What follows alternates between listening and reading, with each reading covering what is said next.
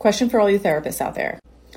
Recently, somebody had made a comment on one of my videos asking if I ever feel like clients are staying in therapy even though they don't necessarily need it anymore, but they don't want to leave. I know how I handle this situation, but I am very curious to hear how other therapists handle this situation and what your thoughts are. Shortcast Club.